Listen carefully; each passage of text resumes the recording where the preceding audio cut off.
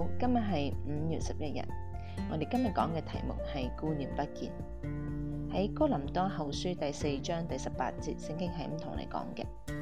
原來我們不是顧念所見的，乃是顧念所不見的，是永遠的。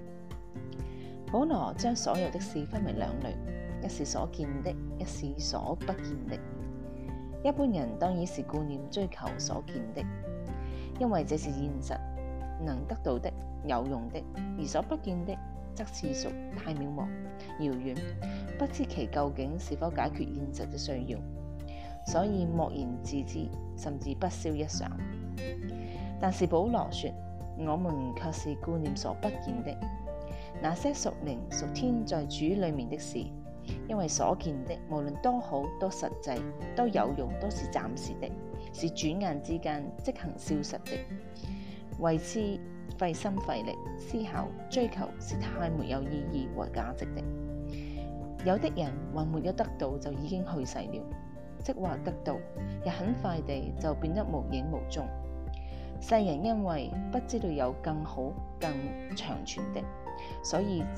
只求些暫時虛空的。然而信徒已經相信有看不見的，是實在的東西，雖然肉眼看不見，信心卻知道神為愛他的人已經預備了